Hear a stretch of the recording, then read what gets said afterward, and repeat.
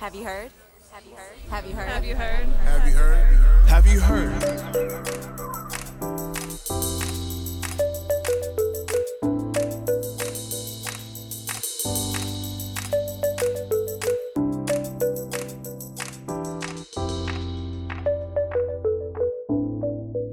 Welcome to Have You Heard? I'm Jennifer Berkshire. And I'm Jack Schneider. And Jack, I don't know if you feel this way, but I really feel these days like education land is just totally on fire, that the threats to public education are so dire. And yet it's hard to convey to people the magnitude of what's happening. Do you feel that way? You've set it up so I can't really say no. No, I do feel that way. And I feel like the challenge is rooted in the fact that it's so seemingly disparate, right? That what's happening in one locality is a little different than what's happening in another place, that the threat is, multifaceted, and you really have to kind of step back to be able to see the whole thing. But it also takes a lot of work to try to hunt down all of the examples and all the manifestations of what is actually like a pretty well-coordinated effort to unmake public education. It's a long-standing one too, right? As we detail in our book, it's several decades old. Well, as our regular listeners know, we love it when people reach out to us with episode ideas. And that's exactly what happened here. Somebody reached out to us and he said, hey, the world is on fire. Yeah. And he's got a way of using a case study, in this case, the state of Michigan, as an entry into helping people understand what exactly is happening. And he also happens to have a lot of evidence at his disposal. So I wrote him, speaking of on fire, I wrote to him on Twitter the other day and said, man, you are on fire right now. He has so many charts and graphs, and if all of Twitter was just like as informative as Josh Cowan's Twitter feed, we could all drop out of school. We could go along with the unmaking of public education because we would just be on Twitter learning everything all day long.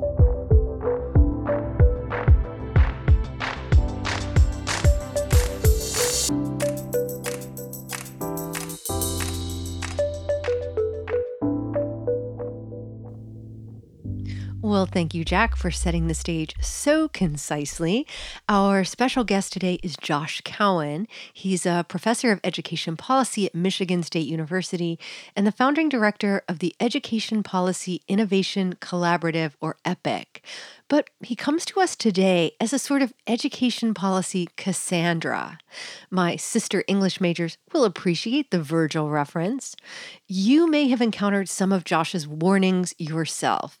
This summer, he wrote a widely read op-ed entitled, "After 2 decades of studying voucher programs, I'm now firmly opposed to them." I'm going to read to you a paragraph because it neatly captures where Josh is these days. Quote, "Vouchers are dangerous to American education. They promise an all too simple solution to tough problems like unequal access to high-quality schools, segregation, and even school safety. In small doses years ago, vouchers seemed like they might work. But as more states have created more and larger voucher programs, experts like me have learned enough to say that these programs on balance can severely hinder academic growth, especially for vulnerable kids." End quote. So let's just cut to the chase here. How bad are we actually talking about? So there have been 4 big evaluations of what I call at-scale voucher programs. At scale meaning fully realized in a way as close to the sort of vision of some of these conservative economists that sort of thought of these things 30 or 40 years ago. So in Louisiana, there's a statewide voucher program. In Indiana, there's a statewide voucher program. In Washington, D.C., there's a district-wide program. And in Ohio, essentially, there's a statewide program. Now there are others, but there have been 4 really big evaluations of these programs. And all of these evaluations have carried multiple components, but all of them have been somewhere or another focused on student outcomes as measured by test scores, which still are kind of the coin of the realm for the sort of education outcome community. We've seen some of the biggest drops in test scores we've ever seen in the research community of any sort for the people who take a voucher and move to private school.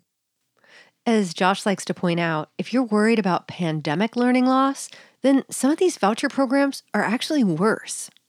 The results in Ohio and in Louisiana, for example, on math are almost double some of the estimates that folks have had for what the pandemic did to math test scores. It's at that magnitude. I like to say pandemic style learning loss. Another comparison that's actually a little smaller, but it's about the same would be Hurricane Katrina. So if you're talking about what else have we seen in 20 years of education research that has caused a decline in test scores as severe as school vouchers, you got to go to the pandemic and you got to go to Hurricane Katrina. On average, a bunch of kids took a voucher in Louisiana or in Ohio and they moved to a private school and they suffered that badly in terms of their test scores. We're talking about 9 or 10 months loss of learning. It's massive. So for me, it started there. A little background, Josh is a political scientist by training. He was actually part of one of the first cohorts of education researchers to be funded by the U.S. Department of Ed. And from 2005 to 2010, he was part of a research team that audited the Milwaukee School Voucher Program. In many ways, his career has tracked successive efforts to make education research more data-driven and less, well, vibes-based. There still is this belief in the education research community, at least from the policy-oriented folks, and I'm a part of that, that we really have this evidence problem in education. And so in the policy-oriented community, data is one sort of element to that, just improving data systems. And then the other is just sort of improving the base of evidence around everything, whether it's pedagogy, whether it's curriculum, whether it's school choice. Almost 20 years ago as a grad student, it was evidence, it was randomized control trials, all this stuff. And then it was like this focus on applying models of employment to like teachers and so on with Race to the Top in the 2010s. And then we got into the RPP world. The research practice partnership world is just simply this idea that we can bring evidence to bear toward both policy and practitioner community, meaning at state and large district levels, we can help decision makers understand what works through the use of evidence and data. And data don't have to be big quantitative statistics. They can be information obtained from focus groups or classroom observations or whatever. This is a model you see a lot in various research communities, that we need to be more relevant to policy and we need to be more relevant to practice. In other words, Josh is what we often refer to on this program, lovingly, of course, as a data boy. In fact, you might even say he's an OG data boy. On with our story, Josh ends up founding one of those research practice partnerships, or RPPs, at Michigan State. But he's starting to have doubts about how much data really matters. I haven't completely stepped away from that idea, but I'm a little more skeptical than I was maybe 6 or 7 years ago that sort of the political infrastructure that we have come to know well in the education world really can incorporate evidence in the kind of value neutral way that RPPs tend to be largely organized around. Meaning evidence tends to help maybe on the margins push policy, but I don't believe that I haven't seen it happen a whole lot. Part of that is we don't get a lot of evidence as strongly and as clearly for or against a policy or practice like we do against the school voucher world. You don't get evidence as strong as we've seen now in the research community against vouchers.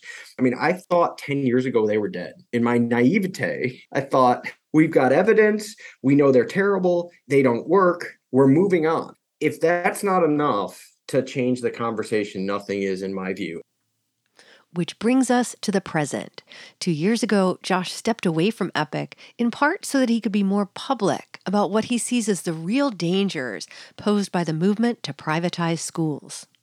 To be candid with you, I don't think I'd be as out and public against vouchers if I were still running the center, because I had funders to answer to. You know, you have to be thoughtful about sort of the list of folks that are perhaps operating against you. When you're in a world where you depend on, for example, memos of understanding and agreement to get signed for you to get data access, when you need to convince somebody who may be on the other side of the aisle than you are politically that they need to maintain a line item in their budget to help fund you or things like that. I mean, and I wish that I could tell you, well, I'd be doing this no matter what, but I don't know that for a fact. And I happen to be in a position at this point where, frankly, I'm a full professor. I can't go any higher. I have tenure, and I've seen some terrible things happening in this privatization space. And I've been inside some of the rooms when these conversations have been happening. And things are too dire at this point. I don't think we have the luxury that maybe we did 15 or 16 years ago where we could take a wait and see approach. So, Jack, part of what interested me so much about Josh's story is his sort of, his personal journey, as we say in Bachelor Nation. And it kind of reminded me a little bit of the Jack Schneider story. Academic, once held in moderately high regard, becomes a bomb thrower, now really has one friend, and it's me. And of course I'm exaggerating, but it also made me realize that, it's not that common of a story, right? Like there aren't that many of you. Yeah, the first thing that I think of when I think about why there aren't more education professors getting involved in public conversations about public education and the future of education in this country, weighing in on particular policies, getting involved in grassroots campaigns or working directly in the world of politics. I think about the incentives that direct us towards particular kinds of work, right? And so one of those incentives is the tenure and promotion system, right? That may be the strongest set of incentives that we have that allow us to have jobs that are secure in an increasingly insecure profession, and to move up the ranks and to gain some small measure of public recognition, right? That the key indicators there for tenure and promotion committees are peer-reviewed publications, conference presentations, invited lectures at universities, grant dollars, right? These are things that are very much inner-facing, right? They face inward towards the academic community. And, there's something to be said for that, right? Peer review matters. Things that don't go through peer review don't have the same kind of rigor applied to them that they do when it's got to get past experts in a particular field. But while those incentives are facing you inward towards some, potentially valuable things, they are turning your back on things that are, I think, equally valuable. Like right? podcasts. You joke, right? But this takes a lot of time. It takes less time for me than for you. But frankly, that's because if I put as much time into this as you do, I'd lose my job, right? And nobody on any tenure and promotion committee anywhere in America, as far as I know, is going to say, well, this person had fewer peer-reviewed journal articles than we'd like to see, but wow, right? He's a really well-informed, dynamic co-host on this podcast that we all like, right? No, zero credit, right? Or hey, we thought this person was going to have at least one book with a university press in the 6 years that he's been here. But hey, wow, 40 op-eds. Way to go. Way to shape the public conversation. No, zero credit, right? So doing those things is considered a kind of extracurricular activity. And so the folks who are engaged in that kind of work and who are spending, in some cases, tremendous amounts of time, right, writing for the public, directly engaging the public, talking with legislators, co-hosting podcasts, right, they're doing that on top of all of the other commitments they face. And I would say they're dealing with a perception that that kind of direct engagement is somehow taking you away from what you should be doing as a scholar. Particularly, I think, people who are early or even mid-career, right? I think there's a kind of assumption that, very senior scholars, folks who are at the end of their careers, right, that maybe they've earned the right to weigh in on particular subjects, or maybe they're not as research active as they once were, but they want to remain active in some way.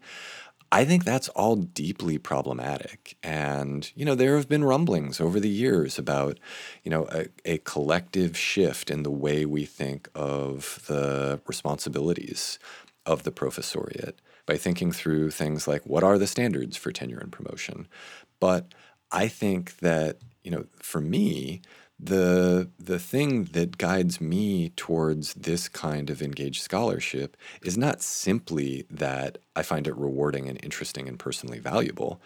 It's that I'm literally a public employee, right? So if I'm not engaging with the public, if I'm not engaging with the state legislature, if I'm not talking with school and district leaders, if I'm not, writing about proposed policies, then the value that I'm adding is just less clear to the public. Like, sure, I teach, right? A little bit. Those of us who are research active professors, right? We have a harder case to make there if we're not teaching as much. And you can see that that's one of the reasons we've seen the adjunctification of higher education, is that the public continues to lose confidence in what they're getting for their dollar there. And I think the public should have tremendous confidence in the importance of higher education, specifically in public higher education, and that one of the ways that we can instill that confidence in them is by becoming increasingly active. And that's not to say there aren't scholars who are active. There are thousands, maybe tens of thousands of scholars who are active, but they're not the majority. And the organizations to which they are members, right, like the Scholar Strategy Network, are a minority of organizations that are focused in that direction. Back to Josh Cowan, there is another part of this story that is important. Josh, of course, is in Michigan, which since the 1990s has been home to a, robust experiment in school privatization. I like to say, if you were a charter school advocate and you were taking on a client like a lobbyist would or a lawyer would, the Michigan charter school system would be your absolute nightmare as a client. It is probably the worst example of charter school management and performance you can get across the country. And the thing, in my view, that makes our charter school environment so bad, and it's related to where we are today, is 85% of our charter schools in Michigan are run by for-profit firms, which is rare. Most charter schools in most states are not run by for-profit firms. In fact, many states actually have a prohibition against a charter school run by for-profit, not in Michigan.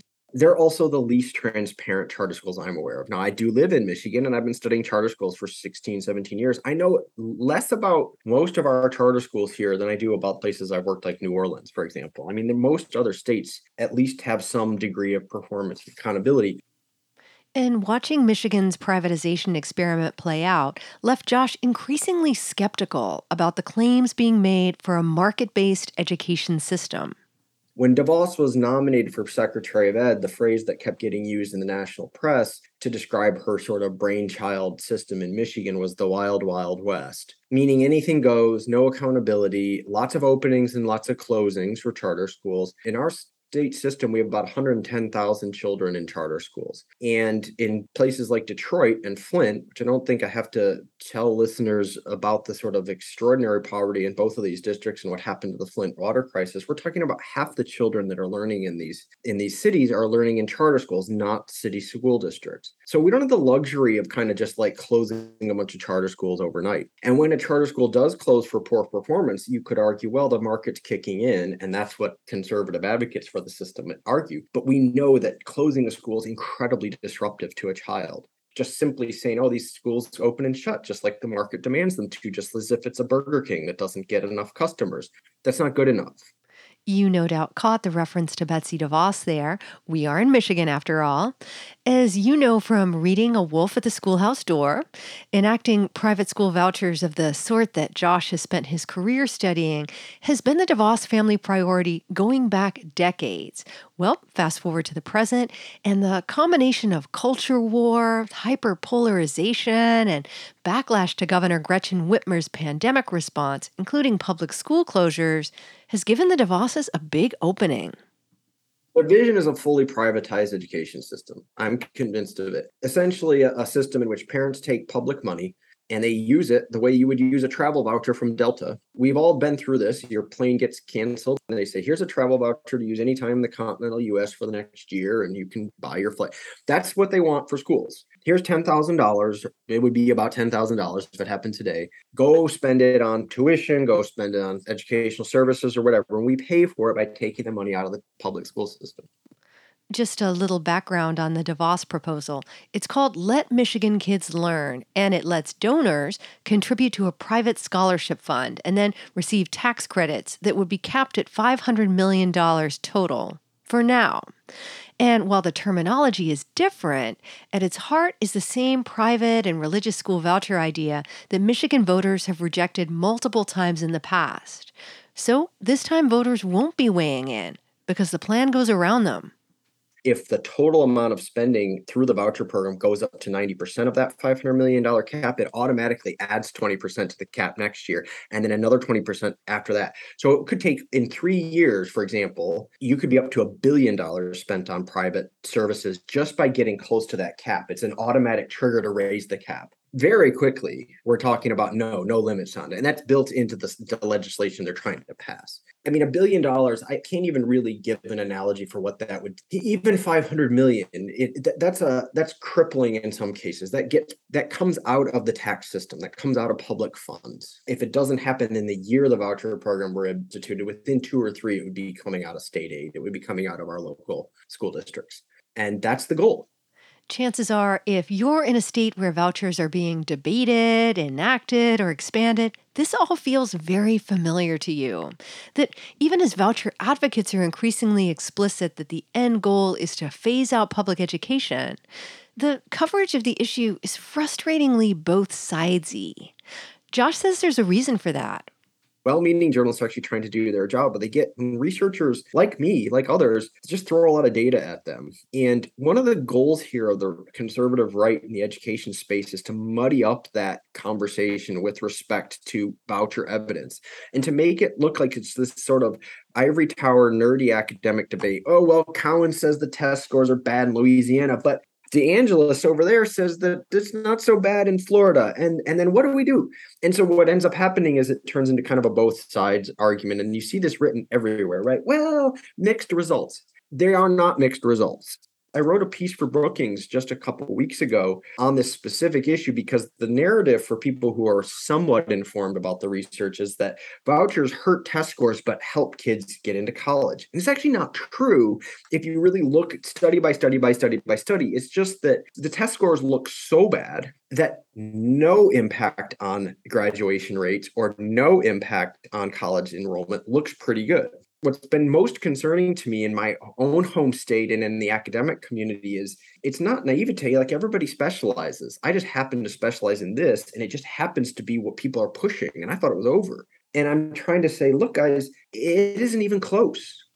And that brings us back to a question that has now been plaguing Josh for the last decade.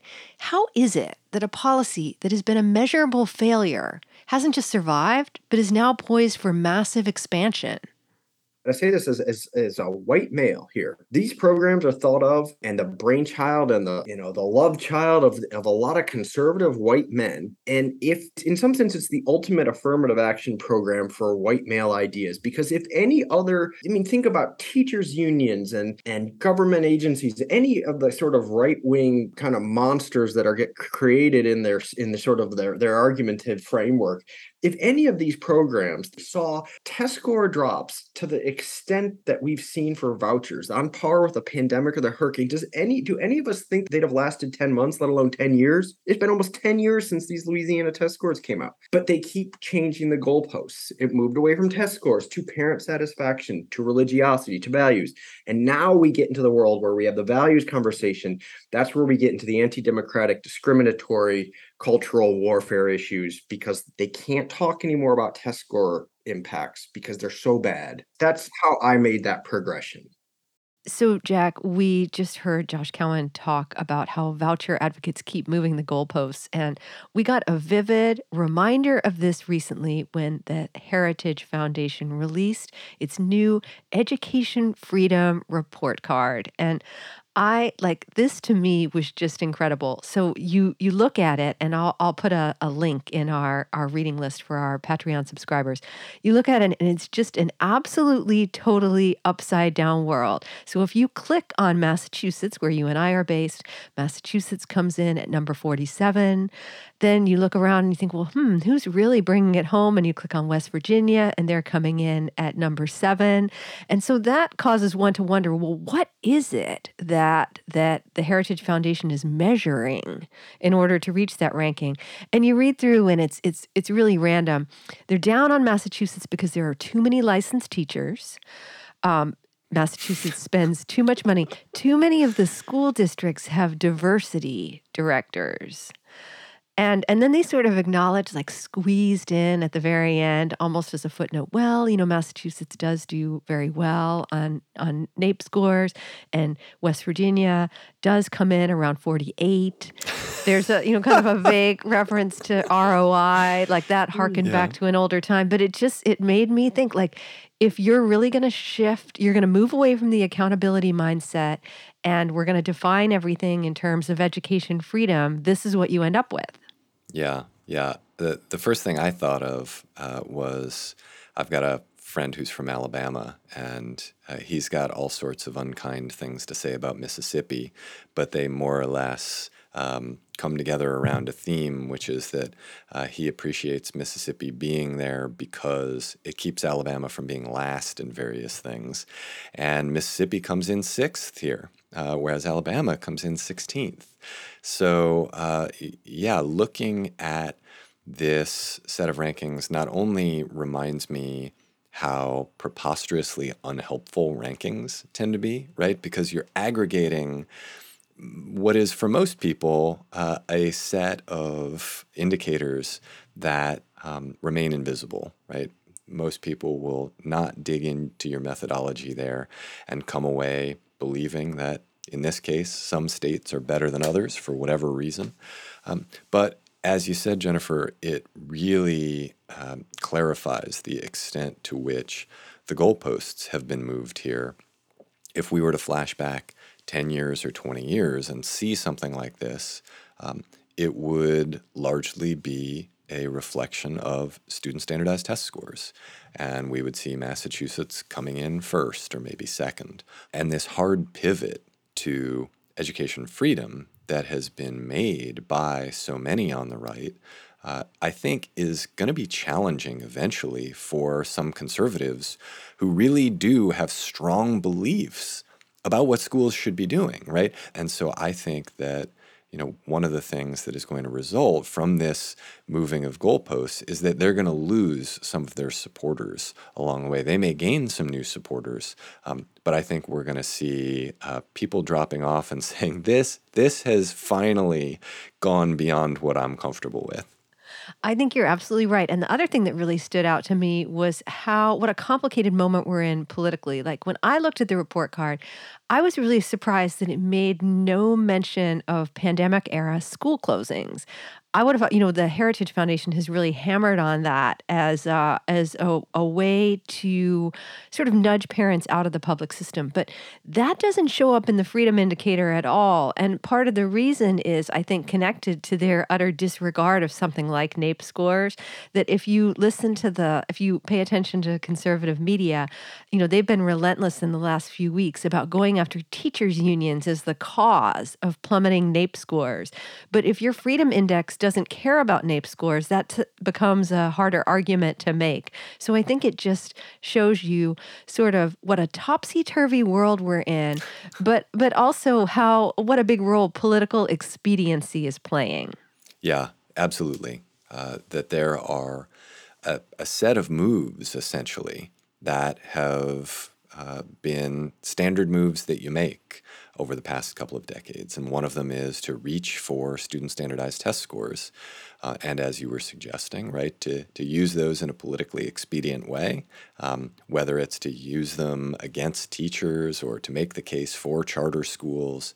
And the set of moves is going to have to change, because the instinctual reaching for student standardized test scores is no longer going to be useful if what you're saying is it doesn't matter what the test scores are as long as parents are choosing the school. If what you're saying is that choice itself is the ultimate outcome variable, right, that somebody chose it, then that requires a new set of rhetorical devices, a new data set, and kind of a new mindset with regard to what we collectively think of as success. Back to Josh. As our conversation was wrapping up, I asked him if there was anything he wanted to say to the academics in our listening audience, especially the members of the sort of data-driven universe that he's been a part of for his entire career. Our community has spent at least a decade building the infrastructure, state data systems, very rich collections of information about kids, teachers, and schools, all with the idea that evidence should inform policymaking and decision making. And it is through that mechanism and through that set of infrastructure for information that we know just how bad these school voucher programs are, just with respect to academic outcomes. Let's just keep with that. We spend our whole lives dedicated to avoiding programs like this, and somehow they're still breathing. And they're breathing because members of our community, but mostly people pretending to be members of the research community because they have PhDs, they're lobbyists with PhDs, have turned the conversation away from things like test scores to character formation, these kind of really quasi-nebulous concepts that are somewhat associated with values, instead of thinking about just sort of the types of outcomes we're used to studying in schools. And with that comes sort of aggressive undermining of institutions that we take for granted as researchers, departments of education, school districts, state governments with transparent rules. In other words, Josh hopes that academics will start to feel more urgency about the threat posed by school privatization. A number of us have spent the last year or the last two thinking about whether holding our academic associations, our professional conferences and meetings in states that discriminate against some of our members because of how they identify with their gender, or whether they're pregnant, or whether they have the right to choose certain types of reproductive medical care. We've been very worried about those things, and rightfully so. And yet we haven't had the urgency about existing public programs that put those kinds of restrictions on children every single day. And that's what I'm concerned about. Finally, school privatization may seem like a separate issue from, say, the larger push to make voting harder or to roll back rights. It isn't. The same groups and deep-pocketed donors are pretty much driving both. Take the Heritage Foundation. In addition to that new Education Freedom Report card we talked about a minute ago, Heritage also has a quote-unquote election integrity scorecard that rewards states for how many restrictions they place on voting. And that's not the only thing these groups have in common. In Michigan and in other states, the groups that are running to push voucher programs to privatize education are literally the same groups and the same people and the same money that are election deniers, in some cases standing up for the actions on January 6th, and at minimum, also organizing against reproductive rights. In Michigan, for example, the spokesman and chief campaign strategist for the ballot initiative that is pushing to privatize our schools, that DeVos is funding, is also the lead spokesperson against our constitutional amendment to enshrine a woman's right to choose permanently in our Constitution. It's literally the same person running the two campaigns at the same time. These movements are all the same. They're not unlinked. And I think that's another part of the sense of urgency here. This is not just some arcane academic fight. This is an argument about civic institutions and ultimately the future of democracy, in my view. That was Josh Cowan. He's a professor of education policy at Michigan State University. Be sure to follow him on Twitter at Josh Cowan, MSU. And Jack and I will be right back to discuss the end of school accountability and to reveal the topic of this episode's In the Weeds segment for our Patreon subscribers. Here's a hint. What does that blockbuster New York Times investigation into Hasidic schools tell us about the future of public education? If this intrigues you, just go to patreon.com/haveyouheardpodcast and become a supporter.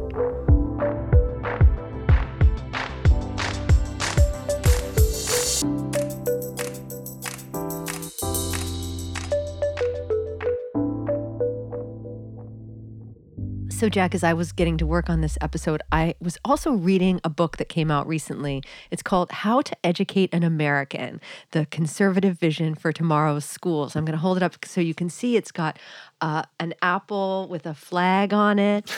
And it's by some friends of yours, Michael Petrilli and Chester Finn Jr. And I actually wrote to Mike Petrilli and told him how much I was enjoying the book, and I really startled him. But I didn't tell him that, part of what what spoke to me was that the book really reads as bittersweet, right? That here are these guys who really, like more than anybody else, have shaped the most recent iteration of education reform. People like Petrilli and Chester Finn, or as you call him, Checker Finn. And that, as we've been hearing throughout this episode, that accountability moment that they've been, the chief cheerleaders for so long is now it's in its waning days. And so I think, to me, it really raises this question, well, what happens now? Yeah, I think a related question to that is, what does it mean to be a conservative in education these days, right? What do you stand for? What kinds of policies do you want to advance? I was reading an essay by Yuval Levin, who's one of the contributors to that volume that you're reading. And there was a paragraph there that just really stood out to me, which I think is just worth reading. He writes, "The implications of all this for education are enormous, of course. It means that conservatives place heavy emphasis on sustaining the institutions necessary for moral formation and social peace, while progressives tend to emphasize liberating individuals from the oppressive burdens of a social order steeped in injustice." And I thought, that's the opposite of the case that you hear so often these days about what a conservative is in education and what a progressive is. That is precisely upside down. He says, as a result, progressive education wants to liberate the student to be himself or herself, while conservative education wants to form the student to be better suited to the responsibilities of citizenship, which again strikes me as completely out of touch with this present moment, in which people who identify as conservatives, right, who vote for Republican candidates, are seeking to pull apart public education in order to advance a vision of personal freedom that they think should be enacted through the schools, right? That people should have the liberty to choose whatever kind of education they want for young people, which directly contrasts with this vision of, what would be, I think, a historical understanding of what conservatism means. But it's changing, right? It's changing right now. We are living through a historical moment in which the very notion of conservatism is transforming, right? That the word itself is rooted in conservation, in the maintenance of a particular social order and a set of institutions that advance that order.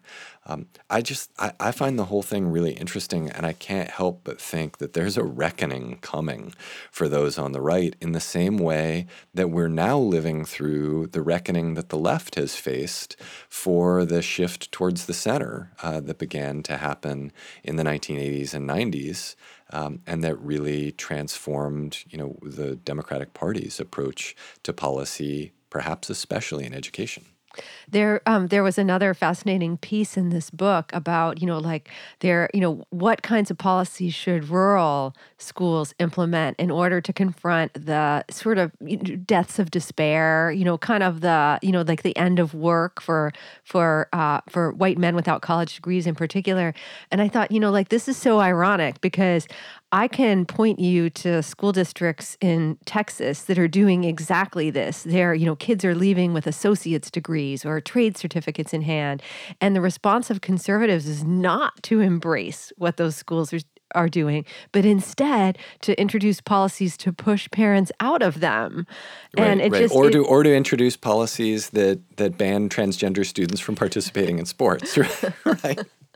So I think it is just, I think you're absolutely right. It is a reckoning, and it's something that we're going to be returning to on this show again and again. And I think what I see a lot of people, a lot of our listeners and the sort of communities that they're a part of reckoning with, is that we're all very much still in this accountability mindset. And I'm thinking of a blockbuster story that broke a week or so ago that we're going to be discussing in the weeds.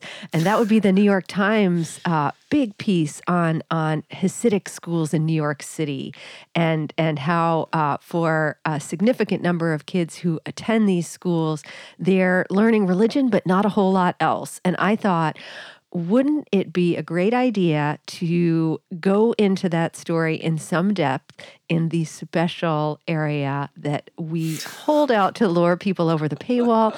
If this appeals to you, aren't I doing this? Isn't that this transition particularly It's so seamless? seamless. It's so Yeah. seamless. If this appeals to you, just go to patreon.com/haveyouheardpodcast to become a supporter. You'll see a list of all the cool extras you can get just by throwing a few dollars our way each month, like a custom reading list and access to basically All like a sorts of rope things, and a amazing roped off area. Yeah, and, right. And Jack, a limo what- ride with Jennifer. Jennifer drives the limo around. Yeah. you would not want me driving a limo. For the rest of you, thank you for listening to the show. Thanks for doing all the things that you do to support this show, which, I joke about it, but we really are a community, and we're a democratic community here, right? You all send us your ideas for shows for no kind of compensation, right? We see you tweeting about the show. Some of you are elected officials tweeting about the show, talking That's about how particularly exciting. Yeah, talking about particular episodes that you found relevant to what's going on in your community. So thank you all for that.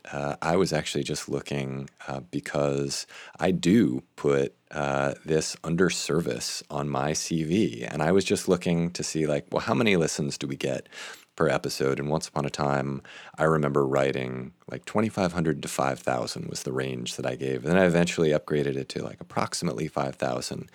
And I just changed it to approximately 10,000 per episode because that's what the SoundCloud page, at least, who knows if that captures everything, but that's kind of where we're at. And that's with, zero advertisements, and we don't have Ira Glass telling people, today's episode is just going to be an episode of Have You Heard, because we're such huge fans of it.